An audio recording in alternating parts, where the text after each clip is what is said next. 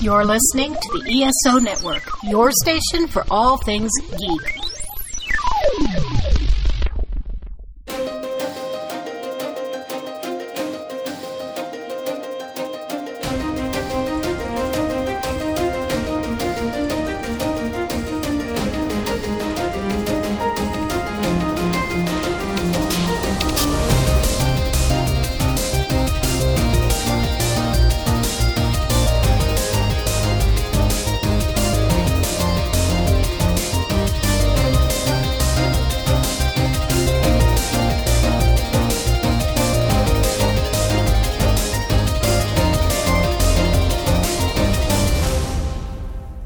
Hey everybody, it's Nathan here. I'm just coming in at the beginning of the show to let you know that this is part 2 of our Star Trek movie original series podcast. So if you haven't listened to part 1, I strongly recommend you go back, listen to our previous episode, then come back here. In the first episode, we covered the first 3 Star Trek movies, and yes, while we did jump around a little bit and talk about the movies as a whole a little bit, broadly, we talked about the first 3 in part 1, and now we're going to talk about 4, 5, and 6 in part 2. So I'm not going to say too much about it. You can listen to Stephanie, Eric, Ryan, and myself go on, but we're going to go first to our promo for Another Fine Podcast, and then you will join the Star Trek movie episode already in progress. Time to grab your pillow and join the Geek Father and Little Bit for discussions on current, nostalgic, and speculative happenings in pop culture.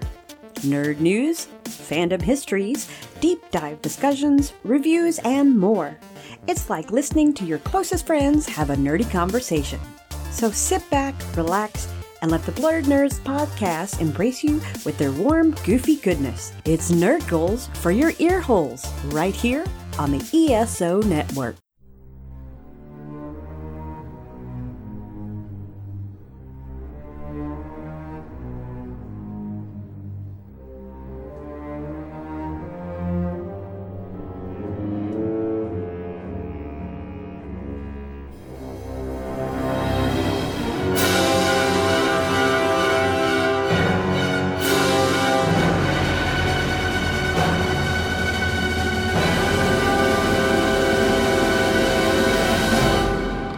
So let's talk about Star Trek IV, The Voyage Home, which this was my daughter's favorite out of all of them. It's mine too. I love the whale. But we're going to get to you, Stephanie.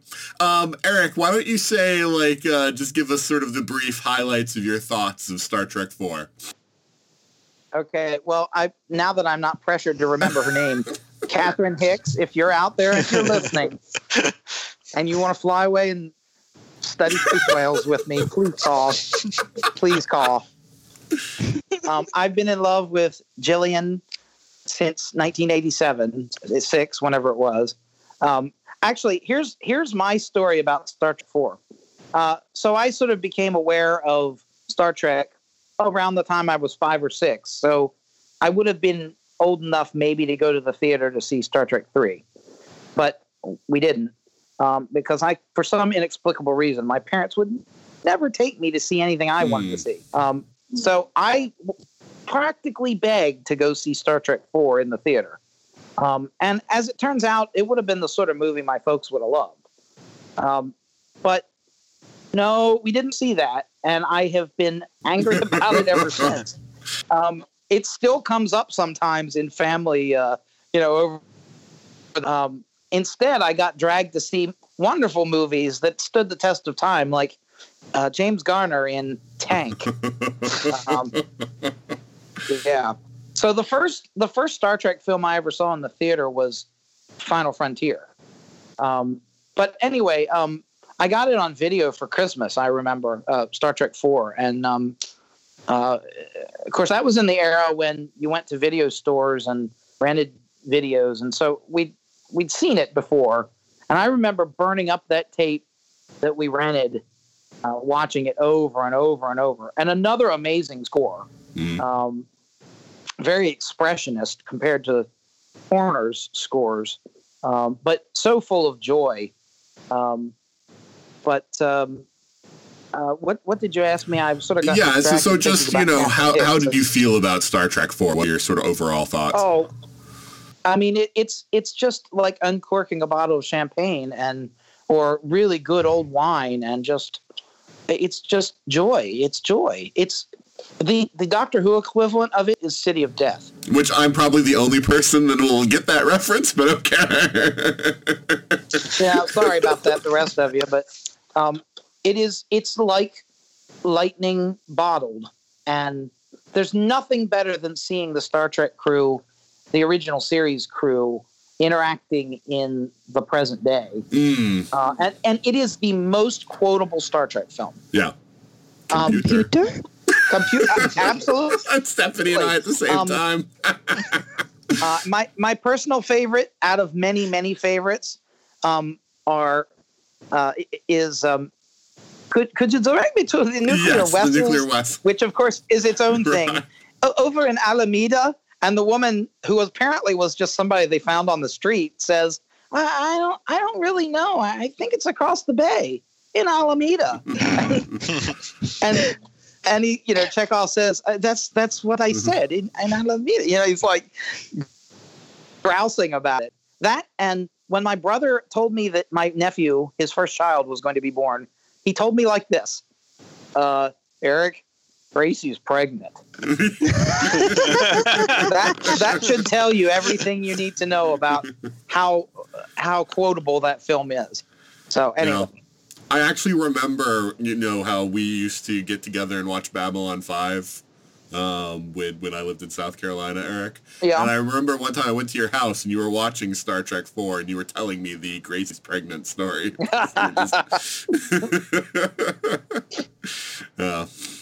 I remember you getting a kick out of that line when Spock says it. But everything that they say in that film is comedy gold. Everything. Yeah.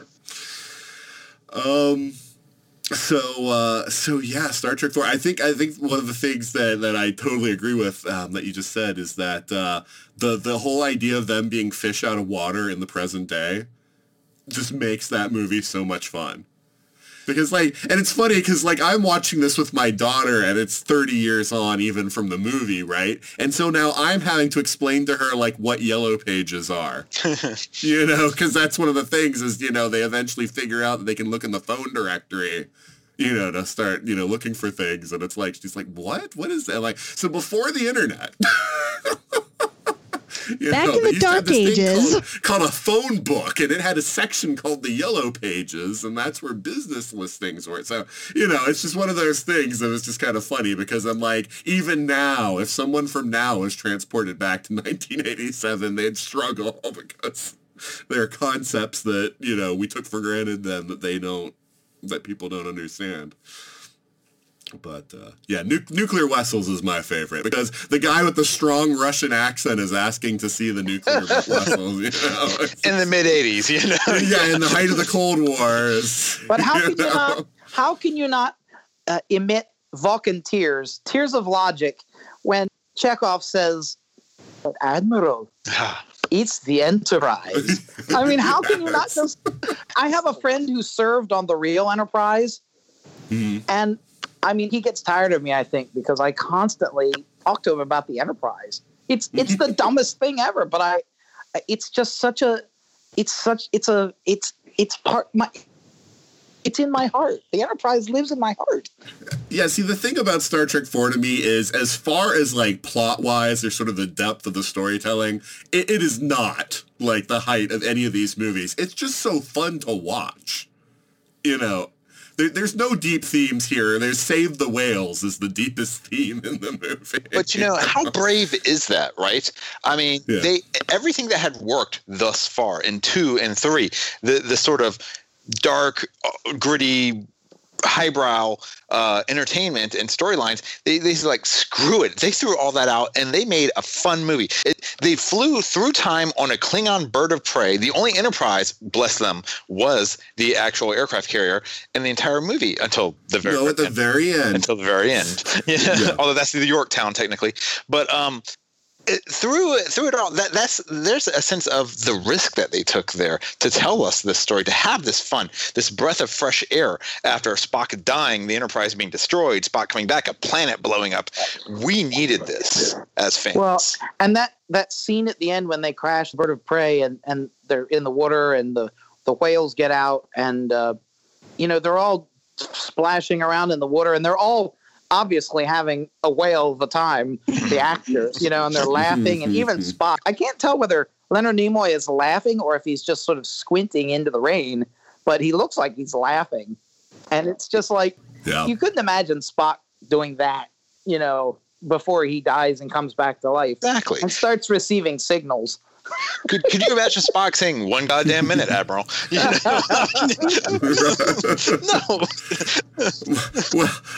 Well, the funny thing is, after experiencing the colorful metaphors in the 20th century, now in 5 and 6, like, Kirk takes it back with him, because suddenly, like, he starts swearing, which he never did in the previous movies. So, I'm Stephanie. I'm sorry.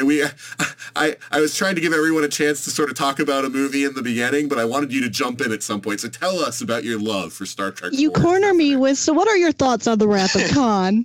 Which is one movie that I'm just kind of neutral on. And then the one is my favorite. And well, you're rounding us out at the end. You sort of bring it home. Everybody's already talked about it.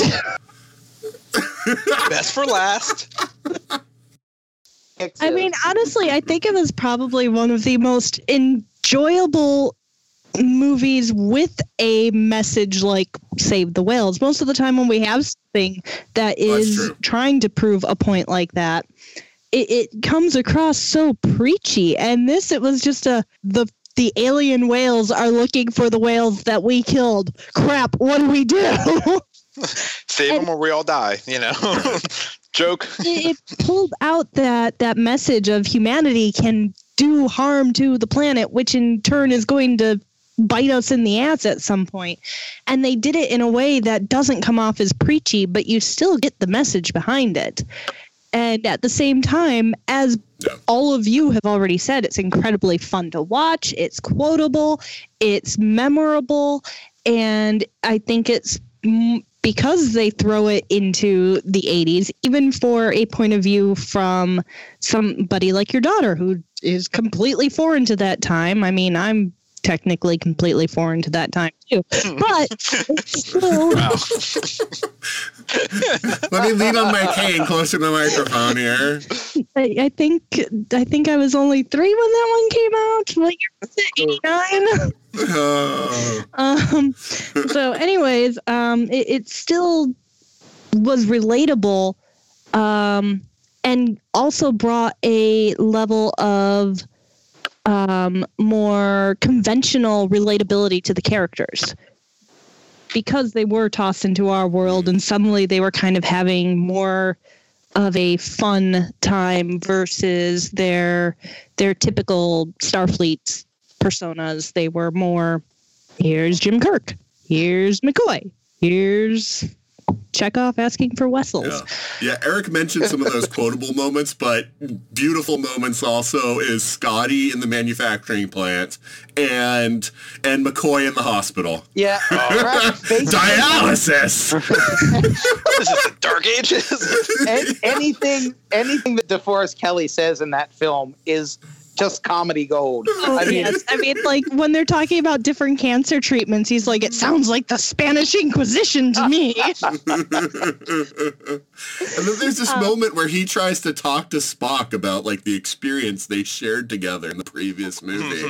And, like, Spock's not really having any of it. It's just this fun little interplay between those two characters, and they get to share this, the scene together, and I love it. I also love when Chekhov is being interrogated, and they're like, who are you? He's like, I'm Commander Chekhov. And he doesn't get at all that the guy's, like, being serious with, if you keep playing games here, we're done. He's like, really? Here I go now. It's so innocent and yet true to his character, too. Oh, another fantastic quotable moment is when he and Uhura are getting ready to leave the reactor room, which is the most non-reactor room looking set ever, by the way. And not filmed on location. Uhura, she goes on, and he's standing there with his communicator. Scotty, now would be the time. Yeah. Yeah. Chekhov, again, to go back to the opposite side of when he was being interrogated, then when he was woken up in the hospital, and Kirk says, "Name and rank," and he's Admiral.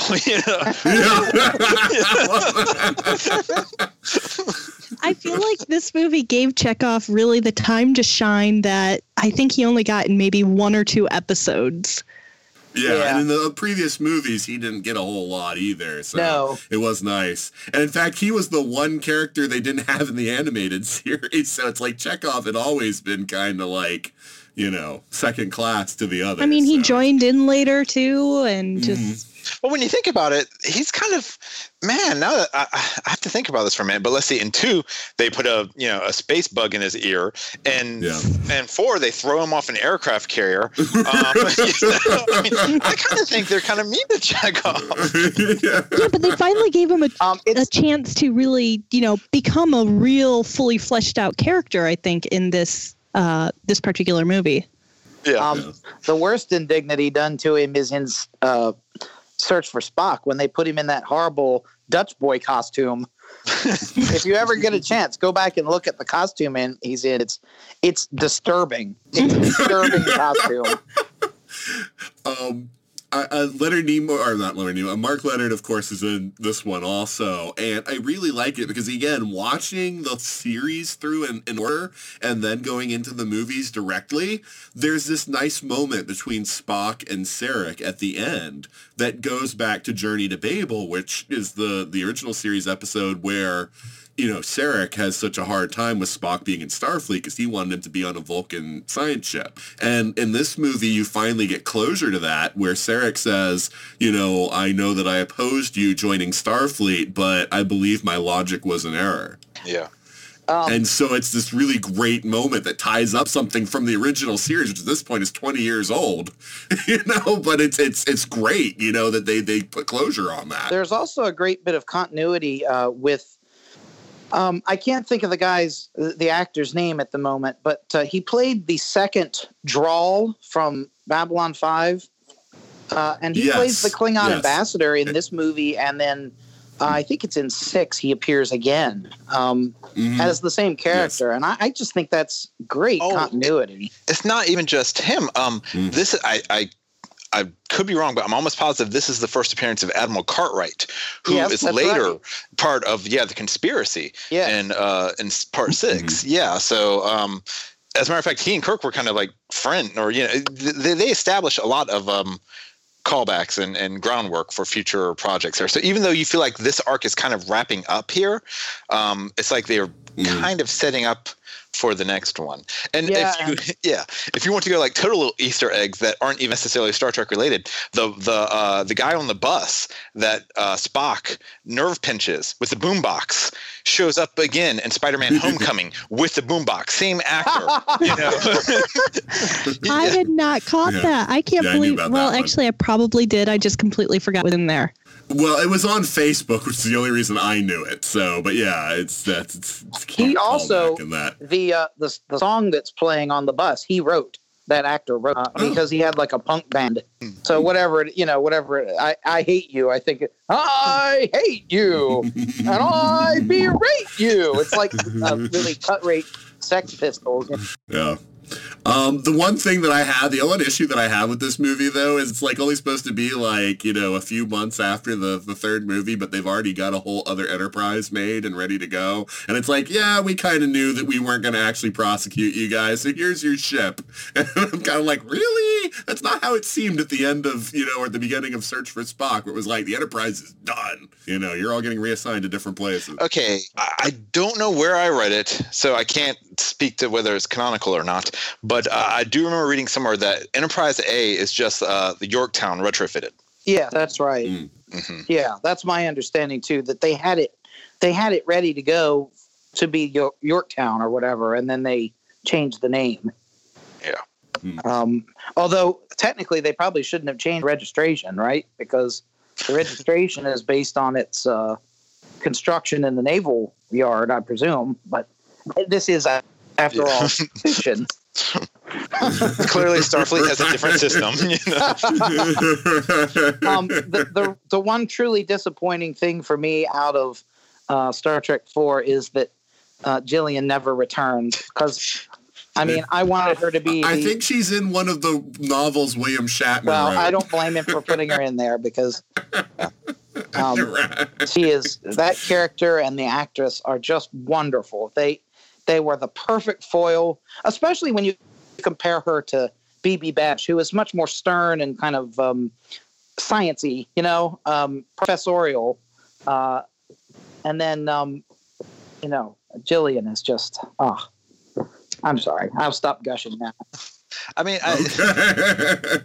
well, it's kind of interesting how chaste their relationship actually is, because I remembered it being a much more romantic thing, but watching it this recent time and watching the movie, I'm kind of like, there isn't a whole lot romantic really about it. I mean, there is a kiss, I think, at one point, and he's clearly into her. I'm not as sure how into him she is, So it's one of those things that maybe it wasn't that big of a deal for them to get together. She only has eyes for whales. Right, exactly. She's fascinated by what he can do and how he's involved with the whales, but it doesn't seem like she's into him. Really. Yeah, and I think it was just a kiss on the cheek too. No. Yeah. I mean, I only watched it like 6 hours ago. I should remember this, but right. I don't know why I remember her as being one of Kirk's conquests, but she's really not. Yeah, to be fair, I had the same memory of it as well, and kind of like we discussed in the TOS podcast, the whole perception of Kirk being a intergalactic womanizer is just so far-fetched when it's Shatner's Kirk. Right. Yeah, he's a kid. Like, pop culture has caricatured him, because while there were a lot of romantic interests in the original series, it wasn't as much as people say it is. There were definitely several. Well, there's so many. I mean, that is such a strong caricature that it's even referenced by McCoy in the 6th movie when Iman, excuse me, he says, like, what is it with you when they end up,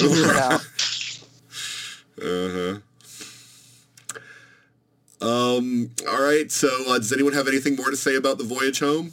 It's the greatest.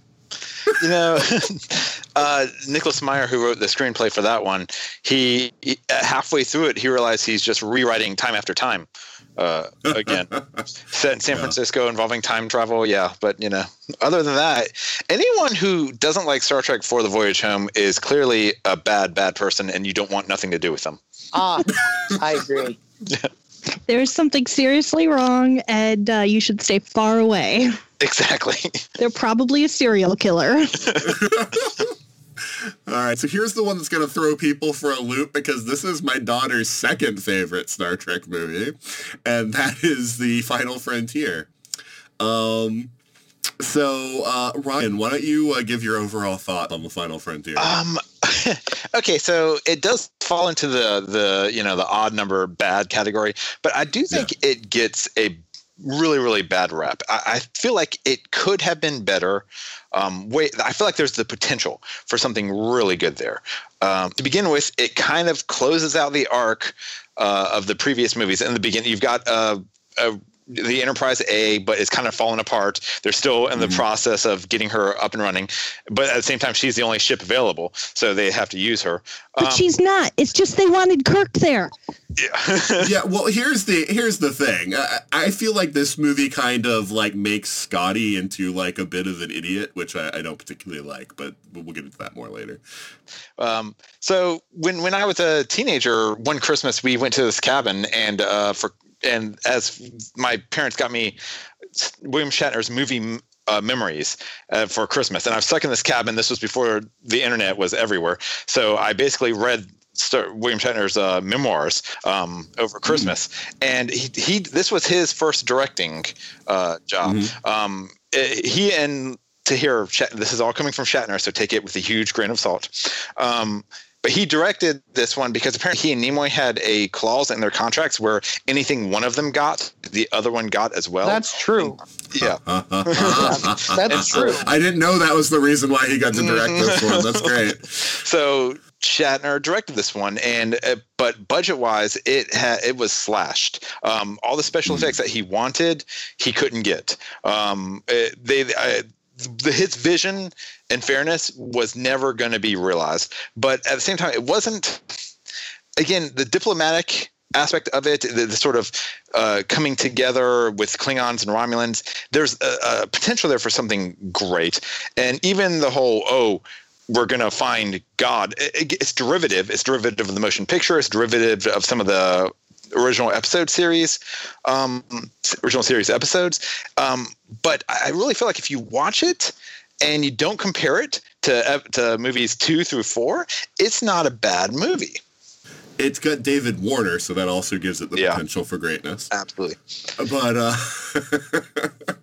I'm a huge David Warner fan. But the only thing I can't get past is calling them marshmallows. That's still just I don't know what that's all about. Well, Spock's head still isn't right. That's what I got out of it, is that, from the Katra being transferred into him, he's still recovering. And it's not until Star Trek 6 that he's back, fully. So that's how I explained it to my daughter, too, because she kind of... I was like, no, Spock's brain still is kind of out of joint. That's brain all and that brain. Is. What is brain? Yeah, I mean... And we also got Kirk climbing the mountain. Why does Kirk climb the mountain out of this? Because it's there. Yeah. Worth it right there. Yeah, what were we saying with non-toxic masculine? This is the toxic masculinity. I gotta be macho Kirk because I'm directing it. I don't know. I do like the idea that on their vacation, they choose to spend it together camping. I love that idea of the three of them, hanging out like that. I mean, they just need to admit that they're in, a polyamorous relationship, the three of them together. Wow. That is the origin of slash fan fiction. There you go. We're not going to go there. Headcanon long since accepted. I'm just saying, 3 men alone in the woods, who work together, whatever. And then you've got Chekhov and Sulu off in the woods too. I love them trying to be like, there's a storm. It's like sensors are showing clear skies and 70 degrees. Oh, it's a miracle. The sun has come out. It's cheap comedy, but it's still funny. I love 5. I love all 6 of them equally. I find it hard to dislike any of them, but I have a soft spot for Final Frontier because it was the first one I saw in the theater. And my parents went and saw Dead Poets Society, and my brother and I went to see Final Frontier. And I think my brother and I got the better option. But I love the joy again that comes out of those characters, and all the silly physical comedy is nice to see. We don't really get to see. I mean, Scotty hitting his head against the bulkhead is silly, but it amuses me. And it only works because he just continued the ship like the back of his hand. Yeah, right. Right. Well, and so I kind of struggle with the Scotty part of this because even Kirk says it, like, Scotty, you should have had this thing repaired like weeks ago and everything. I don't know. It's just like they want to make Scotty into this buffoon in Star Trek V, and I don't like it. I is too busy thinking about Twitter. I'm sorry, what did you say, Stephanie? I said, I think that's the exact word I used for him on Twitter. Yep, I said, he's not a buffoon. I know, because, Scotty has always been, my favorite, that isn't one of the that isn't Spock. Scotty's my second favorite. And I don't know, I just feel like James Doohan, deserved a more serious take on that. I mean, Scotty's always been fun, but he hasn't been the butt of jokes. And I didn't like him being the butt of jokes. I liked him telling the jokes. Well, he's been the butt of jokes a few times. I mean, he did start a bar fight with Klingons because they insulted the Enterprise. Yeah, but that wasn't a joke. That was a great character mode. That was character. That was he can't stand the Enterprise to be insulted. And that was also him making the joke, not being the joke. Well, it's a joke in the sense that, I agree with that, Stephanie. But in the sense that let them insult Kirk till the cows come home. He's fine with it. Well, no. He wouldn't have been cool with it, except Kirk told him to be on his best behavior. And so that's why he didn't throw the punch when they insulted Kirk. But it's the Enterprise he can't. Yeah. But they couldn't hold it back anymore. And, there's him drinking the Andromedan under the table. That was a fun, silly moment from the original. But again, that was, a character thing. Scotty can hold his liquor. Yeah. You know, and he just knew that these guys who weren't used to it, it's like he could drink them under. And so, I don't know. But I don't think this really gives us anything character-wise. It's just, oh, look at that, ha, ha, ha, he's an idiot and doesn't really know the ship at all, you know. I mean, I don't... No, you know, you can't say that the scene with the big three and Scotty in the brig is not comedy gold. Oh, no, that seems... Where they do Morse code. Yeah. Stand back. Stand back, yeah. And they found the person that was most capable of breaking out of the brig, and you know, they all look at Spock like, oh, okay, you know. Yeah. I have to say that this movie has one of the best... I don't know that it's any deep analysis of theology or anything like that, but it has a question in it that I find to be an important one in religion, and I often pose to my friends who are preachers, and it is, and I say this in all seriousness: what does God need with a starship? No, and that's a great line. That is, and that's why it's so quoted. Yeah. You know, and in other media, because I mean, if this being is supposed to be God, then why does he need them to bring the ship to him? You know, and so Kirk slices right to the heart of the matter. Yeah, I think it's a very basic question in religious faith, and in that respect, I think actually that the movie is more sophisticated than we think it is. And the exploration of their personal pain and you know, one of the interesting things about that film is I've never been clear, and I think you're not supposed to be, whether Spock is brainwashed by Sybok or not. You know, he shows him the bit where Sarek says he's so human, you know, and I've never been clear on whether it does something to Spock or not. He doesn't seem affected, but he must have been affected. Well, I think that just shows where the Vulcan hierarchy lies, where logic is above emotion. He was affected emotionally, but he still knows the logical thing for him to do is stay with Kirk. Yeah, maybe so. Maybe so. He didn't cry tears of logic over it. Well, but I tie it back to the motion picture, and this is probably one of the better arguments I think that I can come up with for what you said, Eric, about the motion picture being important. Scott has an epiphany in that movie. You know, and while they never really comment on it afterwards, the whole idea that Spock realizes that, you know, emotions, you know, including pain, are part of what, you know, you need to move forward because V'ger doesn't have that, I think is something that he realizes going on. It's why we don't ever go back to the idea of Spock trying to purge himself of emotion. And so I think that Spock's more centered as an individual, whereas the original series Spock, who had this dichotomy. Yes, right. This conflict. Who didn't embrace his human side, who had this conflict, might have been more susceptible to Sybok, but this Spock, who has sort of accepted that, you know, he needs to integrate the two halves of his conscience, you know, of his warring parts of it, is who he is, you know, is already sort of, you know, gone through the journey. And so what Sybok shows him doesn't like alter his life like it does the rest of them, where like it does change their point of view on things. For the record there, can we just, for all the listeners out there, clearly show that right here now, this is proof that Spock doesn't always tell everyone about his siblings. Right. Yeah, that's a fig leaf too. There's somebody who's gone back and taken the animated series episode where they go back in time as a young Spock, and they've like drawn in like a young Sybok and a young Burnham from Discovery.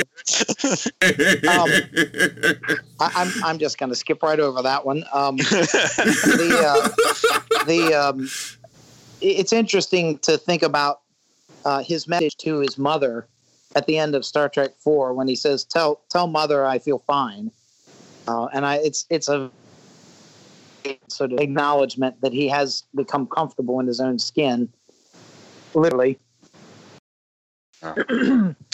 So, has anyone else retconned in their own headcanon that the being, God, as you will, was really just like an exiled, trapped Q? No.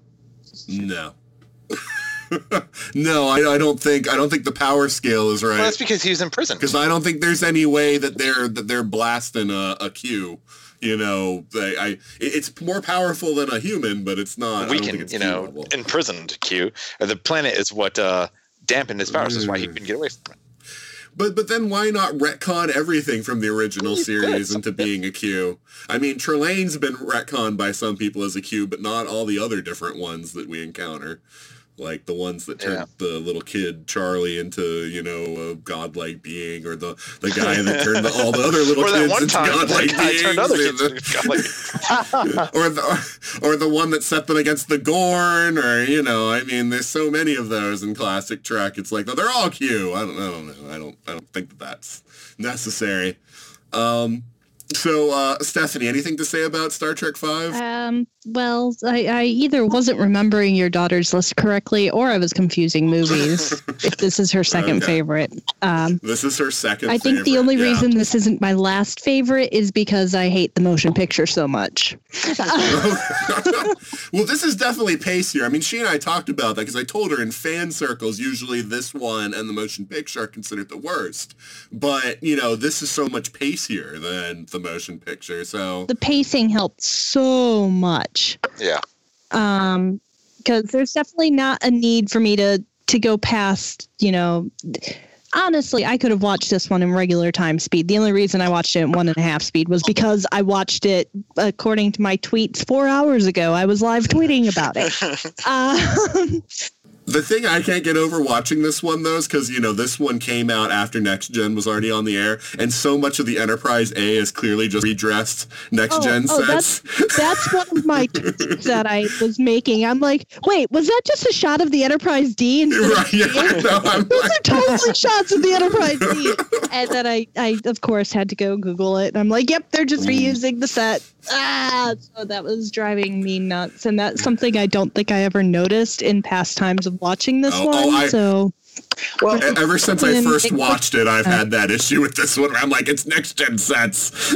I feel like I didn't usually pay attention that much to this movie because I went into it remembering, okay, it's an odd one, it's gonna suck. But like I said when we were talking about the Search for Spock, how I went in with the odd one mentality. I'm like, okay, well, that one ended up better. Maybe this one really is better than I thought. And I was just really bothered that we didn't actually figure out, or we didn't get the full plan of Sybok until we were already an hour into the movie. We had a very brief description of it at the very beginning. But yeah, it took a full hour. I quickly paused it to see what minute mark I was at. And I was at a full hour before we actually knew what the plot was. It did kind of bother me that when Spock sees Sybok, he's like, yeah, that was a old classmate of mine. And then like 45 minutes later, oh, he's my brother. It's like they retconned it in the middle of the movie. And I don't know, there was the whole, I have a lot of critique on this one, and it's not really critique so much as just distaste for it, because there was Scotty being the buffoon. The implied romance between him and Uhura did kind of seem to come out of nowhere. It comes out of nowhere, but I agree with Eric. It's okay. It's okay. Well, there was no one left. Everyone else had paired or tripled off. I actually think the best part of the movie was McCoy saying, I liked him better before he died. Okay. Yeah. You didn't like the space boots, Wait, the jet boots. The jet boots that Spock's wearing. Oh yeah, those were just dumb. Yeah. It's such a convenient plot device, and you people have no souls. I just want you to know that. I mean, I would say they were... We all like 4. I wanted the Sybok story to be a little more integrated, because it's like, there's this whole idea of Sybok trying to help people to accept their pain. That's this whole fascinating thing of this Vulcan raised with emotions. And then it devolves into, we're on a mission to die. It's like suddenly it turned into the Blues Brothers. And it's like, I wanted the two, sides of that to integrate a little bit better. It felt almost like it was two different plots that sort of grafted onto each other. As Ryan was saying earlier, this movie had potential. It was kind of squashed by budget issues, and it isn't at all what Shatner wanted it to be. and chances of us actually ever getting his director's cut apparently are slim to none. But it having good potential does not make it good. This is true. We've got a full tank of dilithium. It's 1,000 light years to Earth. It's dark, and we're wearing sunglasses. Well, like Engage. Like you said, Next Gen was already out at this time, and you got the feel like they were trying to write this one as the final. It's literally called Final Frontier. It ends with this potential for peace between Klingons and the Federation, and so you get the feeling that they wanted this to be the swan song for the original crew, and then afterwards, like, we can't go out on this one. I love the party at the end when Chekhov and Sulu are following the Klingon woman around until the Klingon guy stands up, and then they just do an about face and walk the other way. Well, and they're both talking about what great muscles. Oh, that maybe that's in 6. I can't remember. No, that's the I think fifth that's one. this one. Yeah. Is it? Yeah. And this one also does the sin. I can't remember. I can't remember it for all the movies, but each movie retconned or forgot something from the original series, which was kind of important. Like Chekhov wasn't in Space Seed, but he knew who Khan was, and Khan recognized him. Although that can be explained by Chekhov just wasn't on the bridge crew yet, but was one of the people that got, But Khan recognized him. But I know. Right, but that's because Khan had gone through the ship rounding everybody up. So even though he wasn't on screen in the episode, Chekhov could have been on the ship and just not part of the bridge crew yet. That's just what I assumed, that it was still Chekhov before he got the position that we know him for. Right, possibly. But then, like this one, there's a scene here when towards the end, and Kirk and McCoy and Spock are having their moment like they always do. And Kirk says, I had a brother once, or I lost a brother once. And Spock and McCoy look at him like, really? And he died on the planet that you guys No. See, I think you're misinterpreting that scene.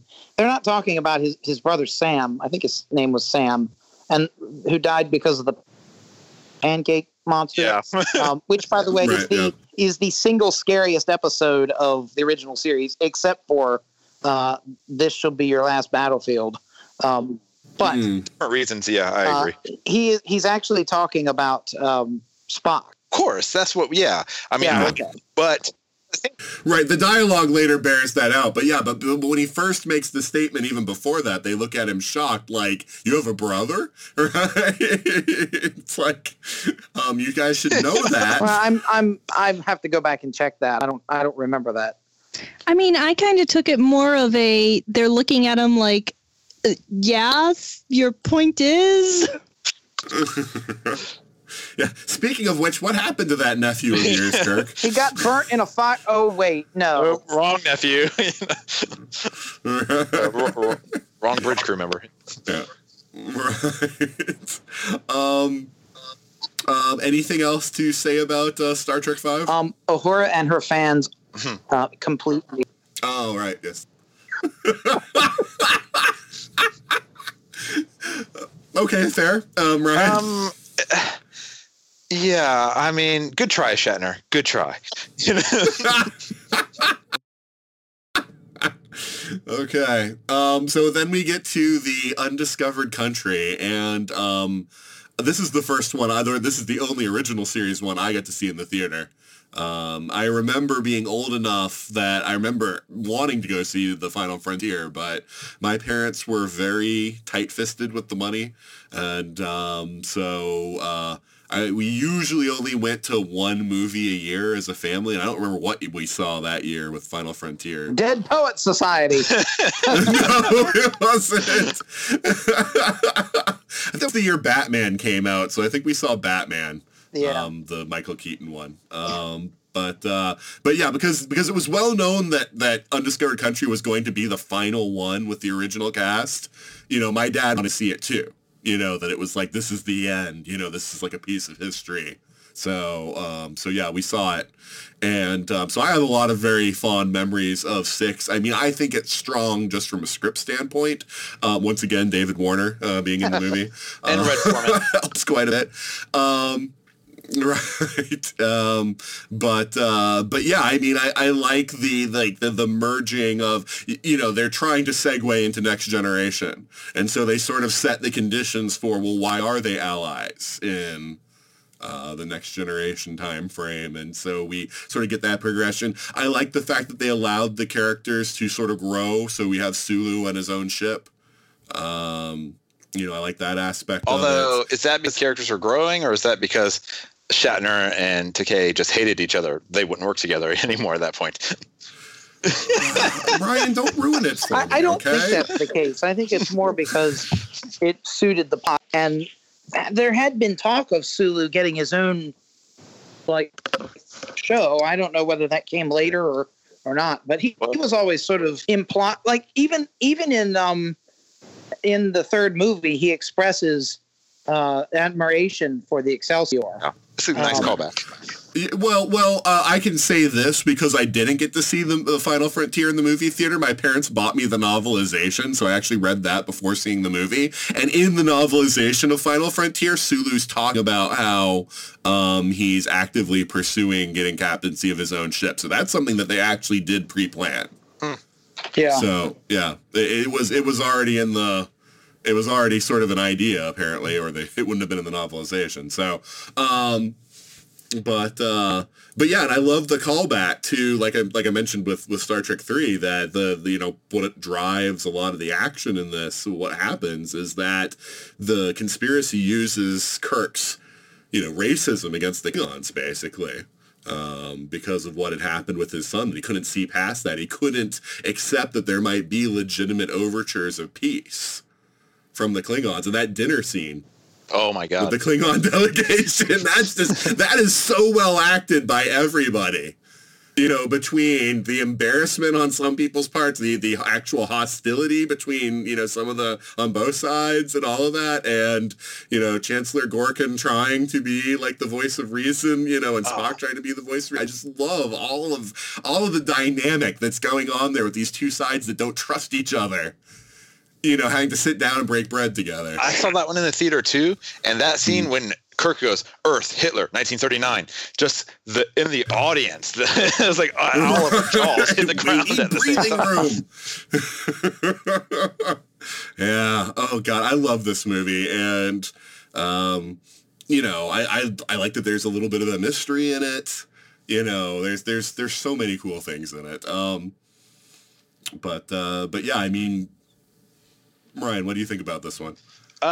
It's, I go back and forth between this and Khan as far as my favorite. It's a tie. Sometimes it's one, sometimes it's the other. This one, it's kind of interesting. It does set up so much of the Next Generation, even though the Next Generation has already been on, and just the Star Trek as we know it establishes it here. Even though things got changed, the ending was apparently changed after they'd already shot Spock's episodes on Next Generation, because Spock references, the tragedy that happened to the Enterprise. And they rewrote. I suspect that originally a lot of the crew was going to die, or the Enterprise was going to be destroyed again, or something like that at Khitomer. But that got rewritten, I guess, to give them that moment going off into the stars. It does call back on so much. You've got Admiral Cartwright. You've got David being referenced again. And originally, it's my understanding that Valeris was supposed to be Saavik again. Yes. And I've got to say, I'm so glad that they did not write Saavik as a traitor. No, I am too. I although I feel like there's more of a little romantic tension between him and Valeris than there is between Saavik and anyone. Yes, I agree. I agree. Yeah. Because that scene with her in his quarters, it almost seems like it's like, wait a minute, is she his student, or is she his student? Well, and the mind meld with her is ever so slightly erotic too. That one is, but the one later on disturbs me now. I mean, when I watched it, I didn't think anything about it. But I guess times have changed, and I've become more aware in ways that I weren't then. But when I watched that second one on the bridge, where he basically forcibly mind melds her, that's the only thing about this movie that really just makes me feel ugh. Well, that was actually the one I was referencing.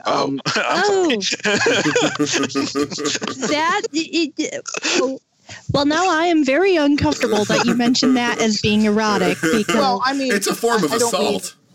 yeah, I don't mean erotic in the sense that I just mean it has sexual overtones to it. Ah. Yeah. Well, yeah, no. I mean, Rapey one for it is going a that rape route. allegory, yes. But, yeah. Yeesh. But yeah, Eric, what do you think about Undiscovered Country? It's certainly a Cadillac of a movie. It's certainly, I'm glad they went out on that one instead of Final Frontier, even though I like Final Frontier a lot. But they all sort of depart as equals, and everybody's happy and things are good, and Kirk has sort of purged himself of his sins in a way. The last one being the sin of racism or whatever, prejudice. But I've always been told that I should think it's an all-conquering classic, and up there with Khan, and I don't know that it is. I mean, it's a great, great film, and I love it, but it doesn't do it for me the way that the earlier ones do, and partly that might be because of the time period when I saw it. I was in my early teens, and so the magic the luster had slightly dulled. And also it's the last one, so it's sort of like there's no hope of there being more with these people, and that changes the way you see things too. But the bit with the signatures at the end always makes me very weepy. Yeah. Yeah, I do think that having like Colonel Worf was a bit self-indulgent and unnecessary. I don't have a strong problem with it, but it just feels like, like Michael Dorn wanted to be like shoehorned into one of these. It's so Grandpa here he is. Right, exactly. Yeah. We also had Odo giving the Federation president a flip chart. Right, but he doesn't look just like Odo, right? It's the same actor, but Well, he doesn't look. technically, My Grandpa problem with Worf- Colonel Worf is Grandpa that Worf did not he's look like Worf, aside from the fact that it was Michael Dorn. The makeup was completely different. He was clearly a different Klingon who just had the very I said the distinctive clothes were voice. completely different, but I Nathan, think are he you looked saying the all same. Klingons look alike? Wow. Yeah. No, I'm just saying that they had the two Worfs look exactly The same voice. They did different makeup. The problem was that he was still named Worf. Yeah, I don't mind people playing for like eye candy. Like Mark Leonard playing a Klingon in motion picture. I mean, I don't care because I can't tell, but Michael Dorn had a very distinctive voice. He was still called Worf. Sure, different makeup, different ridges, and all that stuff. But sheesh, yeah, it's just here's Grandpa Worf. What are your thoughts on Undiscovered Country, Stephanie? I actually, I had a very clear memory of this one. When I sat down to watch it this afternoon. This isn't the most, me finishing up the animated series was probably the closest call that I ever made to finish something, because I think Nathan was calling me as the end credits were running. But anyhow, I had very clear recollection of this movie, but for some reason, despite remembering it clearly, it had no actual impact on me. Like, I couldn't really place it anywhere on a scale of whether I like it or not, other than it definitely wasn't 1 or 3, or 1 or 5, I mean. But I don't know what's wrong with me. It was very underappreciated in my memory. And while you liked it better the second time? Yeah, or well, the first time? This is like the 15th time I've seen it. But when I was a kid, anytime I stayed home sick from school, if I wasn't watching Sailor Moon, I was watching Star Trek, be it the movies or The Next Generation, because those are the ones that I had all of in physical media, where I could just get up and pop a new tape in my VCR. That's the word I'm looking for. At least you know what one is. So yeah, I actually had all of those on a VHS tape. That's the right phrase, right? Wow, it's been yes. a while. And so So I watched all of these a lot. It's been a long time since I last watched them. And yeah, this one just was really underappreciated in my own memories. And I was spending all of 5 live tweeting, God, this movie is crap. And I kind of was like, all right, I'm just going to keep up with this live tweeting thing. And with Undiscovered Country, I'm like, oh crap, I'm actually invested in this. And all of my tweets were either call outs to, hey, look, this person comes back later or already is in the series as another character. Or me realizing, how did I not remember this movie being as good as it is? And if I had to rank them right now, I think it would actually be 4, then 6 in my top 2 favorites. Yeah. This is my daughter's 3rd favorite one. I do wonder why they have a whole bunch of really thick books for Klingon to English. I mean, I get why they don't use the translator, but can't they just put up on the computer just the text? Why not a Kindle? Right, yeah, exactly. Or why not why weren't they using the translator to listen and then trying to respond? Right, and that's the other part of it. It's a cute scene. So that scene was so weird, but it was funny. Yeah. That's exactly what. Yeah.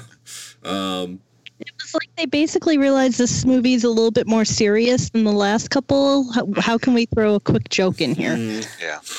I mean, they wanted to get back to what made Star Trek work was, the political allegory and cultural, societal commentary. And so, yeah, this one is definitely a story about getting past the Cold War. Yeah.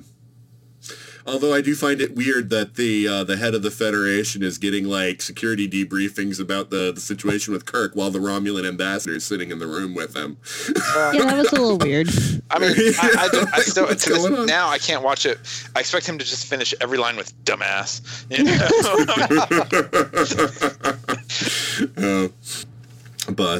Yeah, I know. I think Undiscovered Country was a great way to end the movies. Not only because it ties in with Next Gen and sort of gives you the sort of handshake, so that while I'm watching with my daughter, I can watch all the TOS movies all the way to the end and then start Next Gen, and that feels like a progression. Whereas, when at the actual time, this came out in 92 and Next Gen was already almost done by the time we got this movie. So I like that, and but I also like it because this does give the cast, they all get their moments, in this movie too. So it's a wonderful coda, and it's got some of the best lines as well. Spock, I don't remember who, someone says, if we don't do this, we're all dead. And Spock goes, I've been dead before, That was a good line. Yeah, there are just so many, Star Trek as a whole, the movies were great with the callbacks, but this one, it had quite a few as well.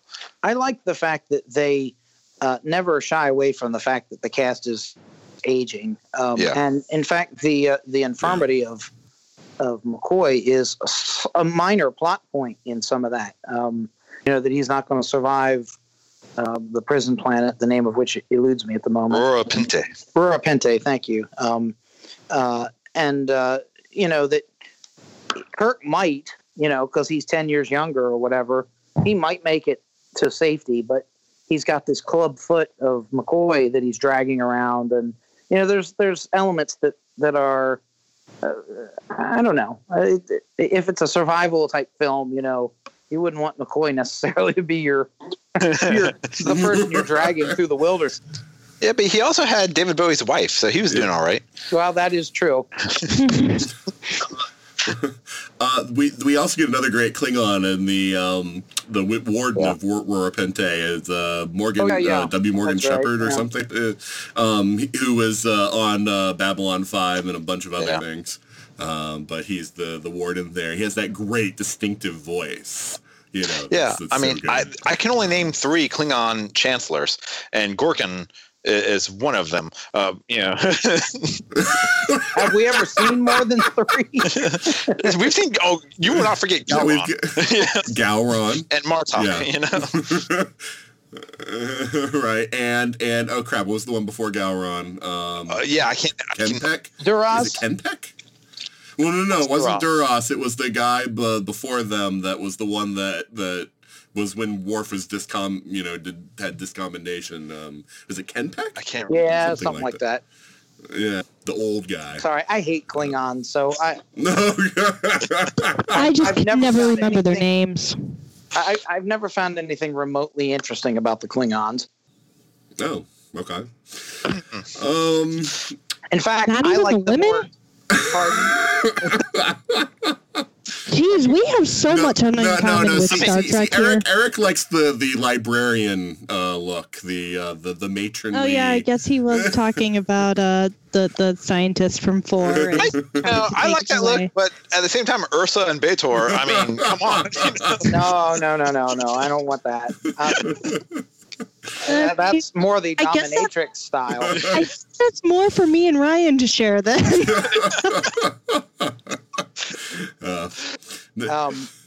I remember being when Eric and I used to watch a lot of stuff together when we both lived in South Carolina, and I used to always be surprised by his choices, but that's okay. Thanks, Nathan. Thanks for announcing that to the whole of your listening audience too.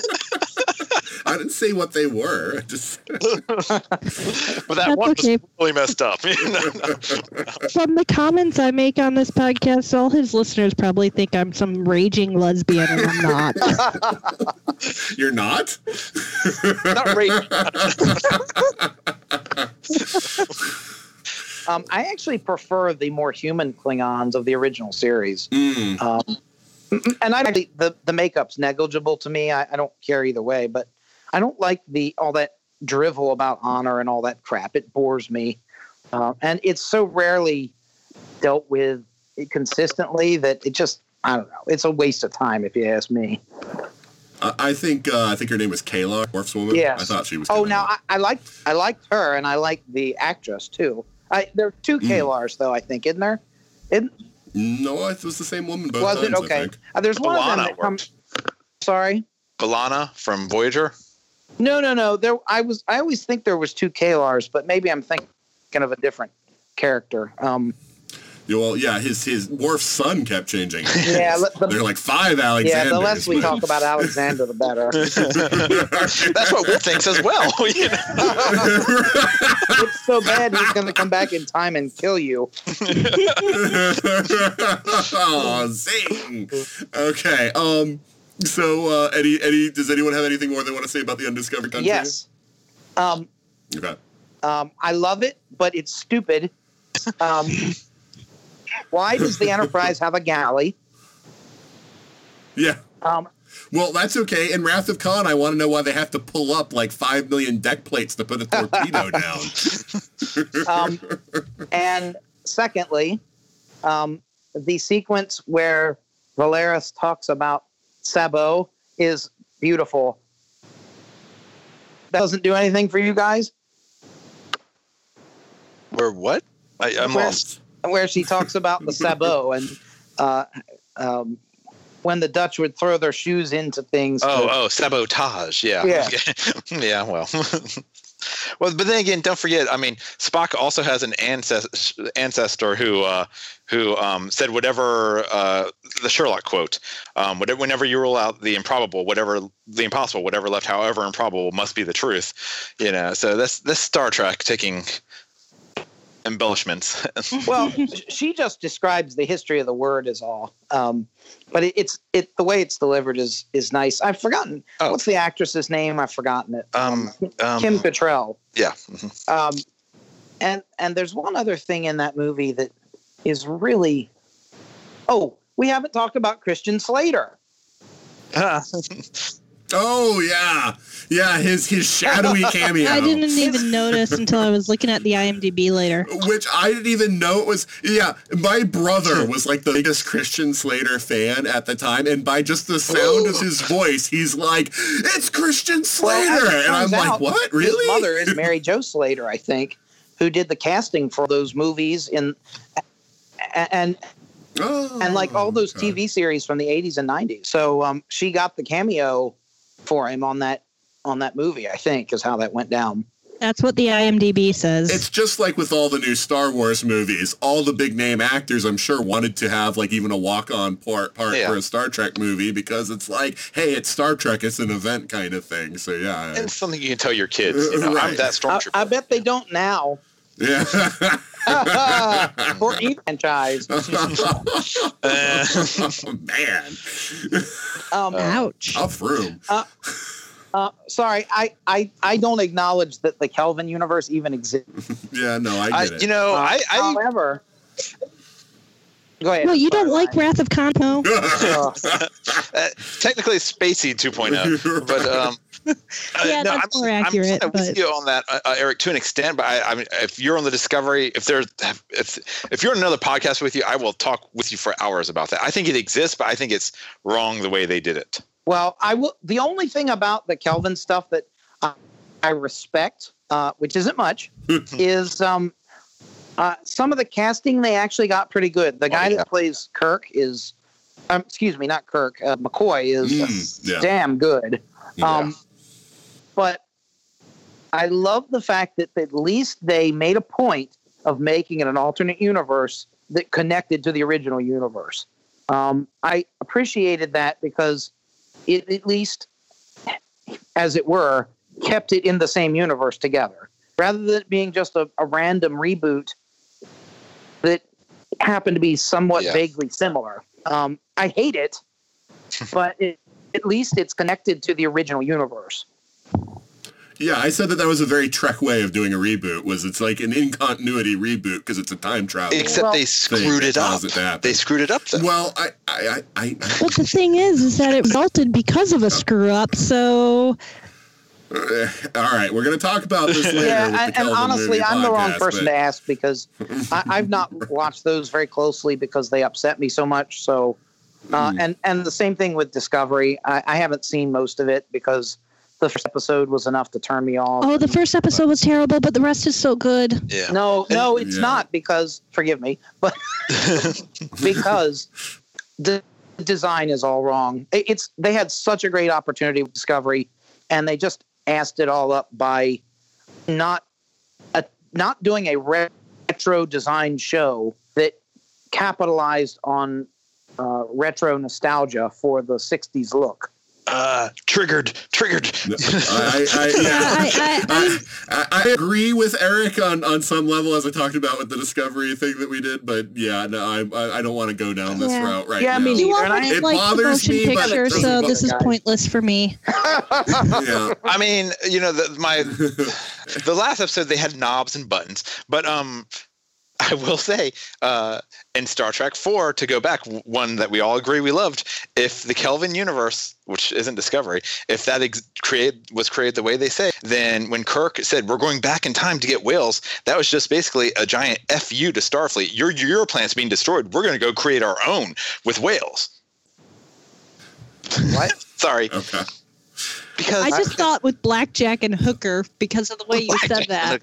Right, that's what because going back in time creates an alternate universe, which is how the Kelvin universe gets created. I disagree with you there because, I mean, I'm not a quantum physicist, but nor do I play one on TV. But regardless of what rules we might think physics would suggest about this, clearly the implication of time travel in Star Trek is that there's only one universe. And I agree with you 100%, with one exception. Two, if you count the Kelvin universe, which was my whole problem with it. Right, but until the Kelvin, nothing big enough had happened to alter, to split them off. Yes. Like that, whatever. No, actually, it had multiple times throughout the series. Okay. All right, guys. But We're I going really to stop wanna that know. here because we're not going to have Yeah, this me too. Okay. Well, we've got the yesterday's Enterprise issue with Yar coming back and having a kid. But Yar is just a whale in that timeline, even though she came from the City at the edge of forever. The moment McCoy goes back, they lose all contact with the Federation because the Federation doesn't exist anymore. Yeah, but then they fix it. Because it's one continuous timeline. Yeah, right. But they haven't fixed the Kelvin universe. Right. Because it's a separate timeline, but it shouldn't be. Except for It is. Enterprise episode where you can go back in time and jump over to a alternate universe, the Dark Mirror. Only Foley can do that. Yeah, how are you saying that there's only one established universe when we have multiple mirror I mean, universe all right. episodes? So my point of view on this, since everyone's expressing their point of view, is that it is one continuous universe, and that just much like with Yar, going back in time, she's from another timeline, but as she had survived, she would have just progressed through our timeline from that point because the whole universe had altered. Is that the Spock from our universe in Kelvin would just experience the whole Kelvin universe, and that right now, until they fix it, the Kelvin universe is the one timeline. There is no separate alternate universe to jump back to the other timeline. But then how do you explain the mirror universes when they're both going on at the same time? I don't know that they're universes so much as dimensions, but of course, now that they went back and showed the Enterprise history of that doesn't really hang together either. Because time is a dimension of its own, but also has dimensions.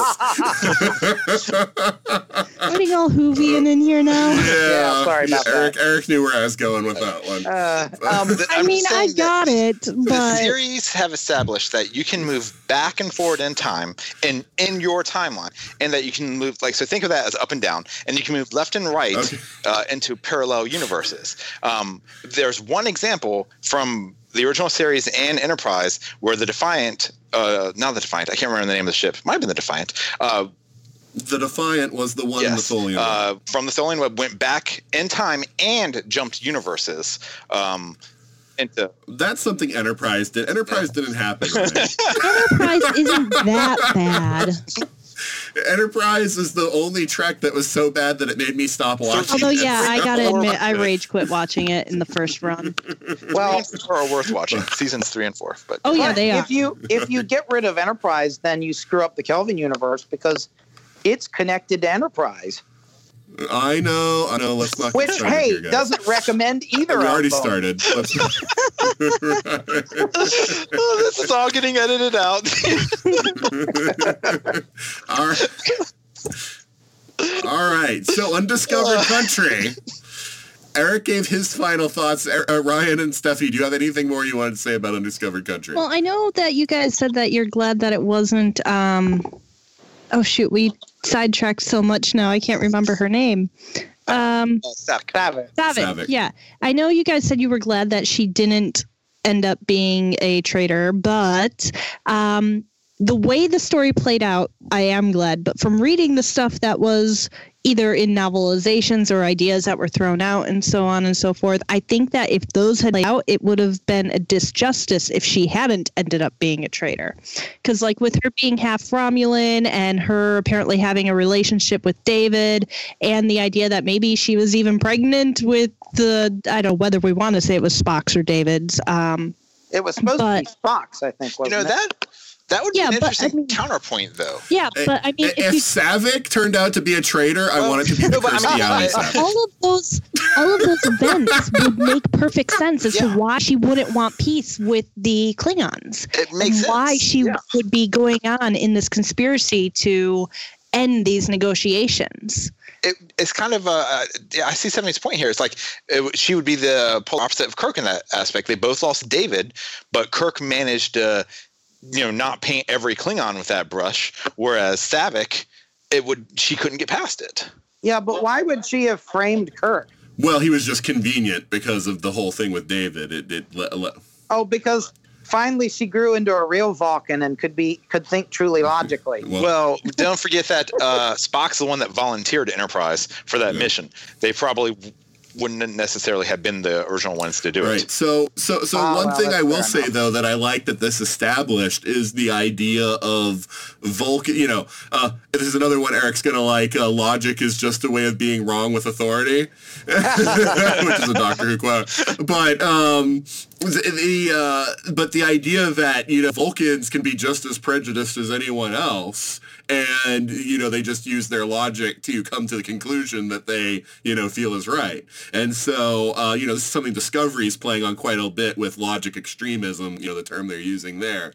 But yeah, I like that they sort of had the genesis of that idea that Vulcans can be kind of sinister because You know, logic is just a way of like, you know, processing information and coming to conclusions. But if your premise that you're basing your logic on is flawed, then your logic is going to come out with, you know, all kinds of results. So, you know, I like that they started going that route. And of course, Enterprise also, even though, like I said, I didn't like Enterprise as a show, I did like the idea that like sort of the sinister aspect of Vulcans that they played up, that, you know, they weren't, you know, all just good, pure pacifists. They weren't all was an interesting way to go with that. I'm not sure how I feel about sinister Vulcans, and that's an invention of Enterprise and you know, later shows. And I mean, you know, the Vulcans were very antiseptic and not nice up till now, but they've never really had a capacity for evil, and I don't know that I like that. But no, I think T'Pring was pretty evil. Yeah, I've forgotten which one was she. She was the Spock's intended. Oh yeah. Well, okay, you know, she was experiencing Ponfar or something. She was one of these undeveloped young Vulcans, right? Yeah. Hey, and don't forget Sisko's baseball nemesis. Yes. Oh yeah, them. They should have flown them into a giant amoeba like they did the Intrepid.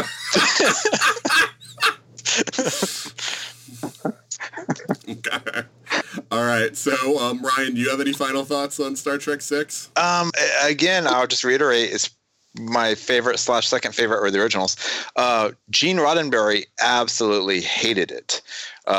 He praised everyone at the viewing and then left and immediately tried to get it scuttled. He thought it was too militaristic and too not what he wanted Star Trek to be. I think it's a shame that that's the last one he saw. But then again, since the next one is Generations, maybe that's not the worst thing ever. It probably would have killed him if he'd seen that. Are you sure? Because it came out in 91. Yeah. So they rolled him in on a wheelchair to watch it. Okay. Yeah. But he must not have died too much longer after it was released. what I was reading earlier today, he died within days of seeing it. Yeah, well, maybe it killed him. Oh, God. He couldn't accept that it was actually better than he thought it was. Well, it's interesting because although you can say it's a really militaristic episode or whatever, I mean, the whole idea is at the end of the day, we need to put our prejudices behind us and work together. So, I mean, it's counterintuitive, and the movie makes that point. But, I mean, how optimistic and noble is it that Klingons and humans and Romulans who hate each other can come together to continue that hatred? Right. It's like, we're all working together for a conspiracy to keep our governments from coming together. Exactly. That's Maybe true. that was the group that came off of Shakari together, right? That was the new future they were imagining. That was the beginning. All right. So yeah, this. This I knew it was going to be a long one because talking about 6 Star Trek, man. Yeah, I know. We're talking about 6, fairly, long movies and getting into all of it. But this was a lot of fun, guys. Talking about old friends and good movies. Now let's wrap things out, say goodbye and let people know where they can find you. So, Eric, we'll start with you. Say goodbye and let people know if they can find you. Well, goodbye, and thanks for letting me talk about these things, because the movies are very special to me, very, very kind of intimate part of my childhood. So I'm really thrilled to be able to share thoughts about them. As far as finding me, you'll have to take my class or one of my classes. And otherwise, look out for that book on Jesse one of these days. All right. Yeah, when it gets published, I'll make sure that if there isn't an episode for you on, I'll at least mention it on the show. Thanks. No problem. So, Stephanie, why don't you say goodbye and let people know where they can find you? Well, you can find me on Twitter and pretty much anywhere as Alkrea, Alkrea. I would say that's probably the place I'm most active lately. And on there, I'm usually babbling about either Sailor Moon related stuff or I'm tweeting about my writing. So that's where you can find me. I'm pretty sure that every single time we have a podcast, I'm giving a different place where you really should look for me because I just float around from, all right, I'm really into this social media right now. And then, no, I'm not. Now I'm into this one. And then, oh, wait, no, I'm going back to that one. So right now it's Twitter. That's the place to find me. And you can also find me here on the upcoming other Star Trek ones that we're going to be doing. I don't know when. It depends on how long it takes me to finally watch things. Yeah, thanks for having me again. Yeah, no problem, Stephanie. And Ryan, why don't you say goodbye and let people know where they can find you? Yeah, still not going to say goodbye. Sorry. You're with me forever, Internet. So just get used to that. You can find me on, the best bet is probably Facebook. You know, that's that old social media service that all the people who saw these movies in the theater use. Not the hip new whatever Snap Twitter thing that people are on. Although actually I'm on all those too. I just don't check them. You know, you can by all means please go to geekstranger.com because I like seeing that I had a visitor. It's not updated, and honestly, to be sure, I haven't checked it out myself in a while, so I hope it's still up. You know, if you get it's suddenly filled with porn. Yeah, exactly. it's ripe for updates, Ryan, to link to this podcast. There you go. Sure, I need to at least do that. But you know what? If it was gonna redirect porn, I promised I'll make sure it's like Trek porn or something like that. But other than that, yeah, find me on all these people's Facebook pages and tell them they're wrong about something. Well, Ryan, Stephanie, and Eric, it was great having you on this. Thanks for having me. And that's it for our Star Trek movie podcast. We hope that you liked the episode, and you can let us know in a lot of different ways. One way is to email us at everything@42cast.com. Another way is to go to our Facebook at facebook.com/42cast. You can go to our website, 42cast.com. You can also go to Twitter or Instagram at 42cast, and you can contact us there. You can also leave us reviews on Stitcher or Apple Podcasts. And in the case of Apple Podcasts, it actually really helps if you give us a review, because the more reviews that we have, the more will show up in searches there. So I would personally like the show to get out more to a wider audience, and hopefully you want the show to get out more to a wider audience. So if you haven't done a review on Apple Podcasts, I would really appreciate if everyone listening to this, if you have an Apple account, go and leave a review on Apple Podcasts. I also should mention the ESO Network Patreon, which is a way that you can help all the shows on the ESO Network. You can do that by going to patreon.com/ESO Network. You can look at the different tiers for different amounts of money. You get different perks. You can get early episodes of the different shows on the network. You can get exclusive episodes of certain shows. You can even get a whole exclusive ESO Network podcast. So you can go check that out. And of course, if you have any money that you would like to contribute, we would all greatly appreciate that. I also want to plug the other two podcasts that I'm on. First one is Time Streams, where my friend Juliet and I are going through all of Doctor Who from the beginning. We're talking about the episodes, what we like about them, what we don't like about them. And you don't have to buy the episodes yourself. I know it's really hard, especially in the United States, to find a lot of classic Who. We describe all the important stuff that happens in the episode. But if you do want to follow along with us, you'll definitely get more out of it. But if you want to just listen to the banter, you can just do that too. The other show is Legendary Forces, where Juliet and I, again, but now joined by Ashley, Corinne, and Joe, are going through all of Star Wars fictional media from the beginning. So we're talking about the TV shows, comic books, novels, everything, including the movies, that actually takes place in the Star Wars universe. And we talk about not only just the quality of the media that we're reviewing, but also the sort of expanding and evolving sense of what Star Wars is. And, you know, start talking about things like canon and continuity, and when certain things get dropped, and how certain things, even when they're no longer canon, still have elements that persist on into the newer media. So it's a really kind of fun concept. It's something that Star Wars is really near and dear to my heart. I'm really appreciating, so I'd love for you to share that with us also. In con news, when this one comes out, it'll be just days before Chicago TARDIS. I will be there. Probably not doing any other cons for quite a while, probably not even within the year.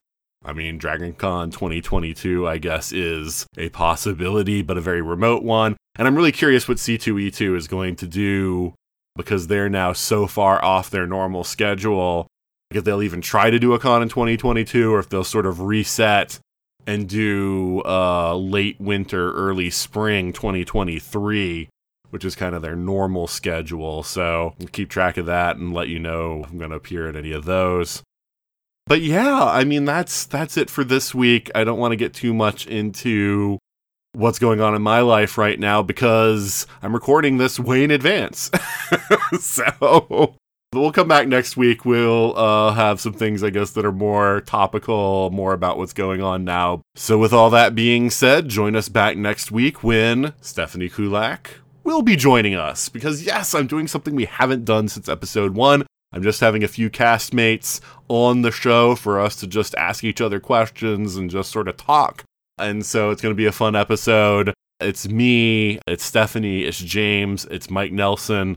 So I hope you enjoy that. But until then, this is Nathan signing off.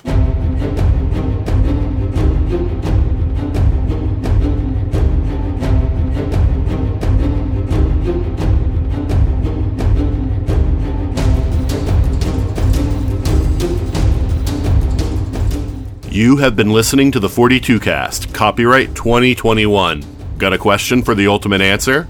Contact us at everything@42cast.com. Theme music is Sharper Swords by Brandon Ellis. Check out more of his work at www.cityfires.com. The 42 Cast is a proud member of the ESO Network.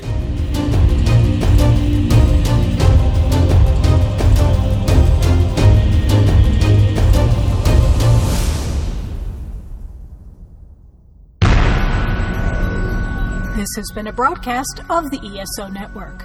Be part of the crew and help support our shows by donating to our ESO Patreon or by shopping at the TeePublic store, which can all be found at www.esonetwork.com. The ESO Network, your station for all things geek.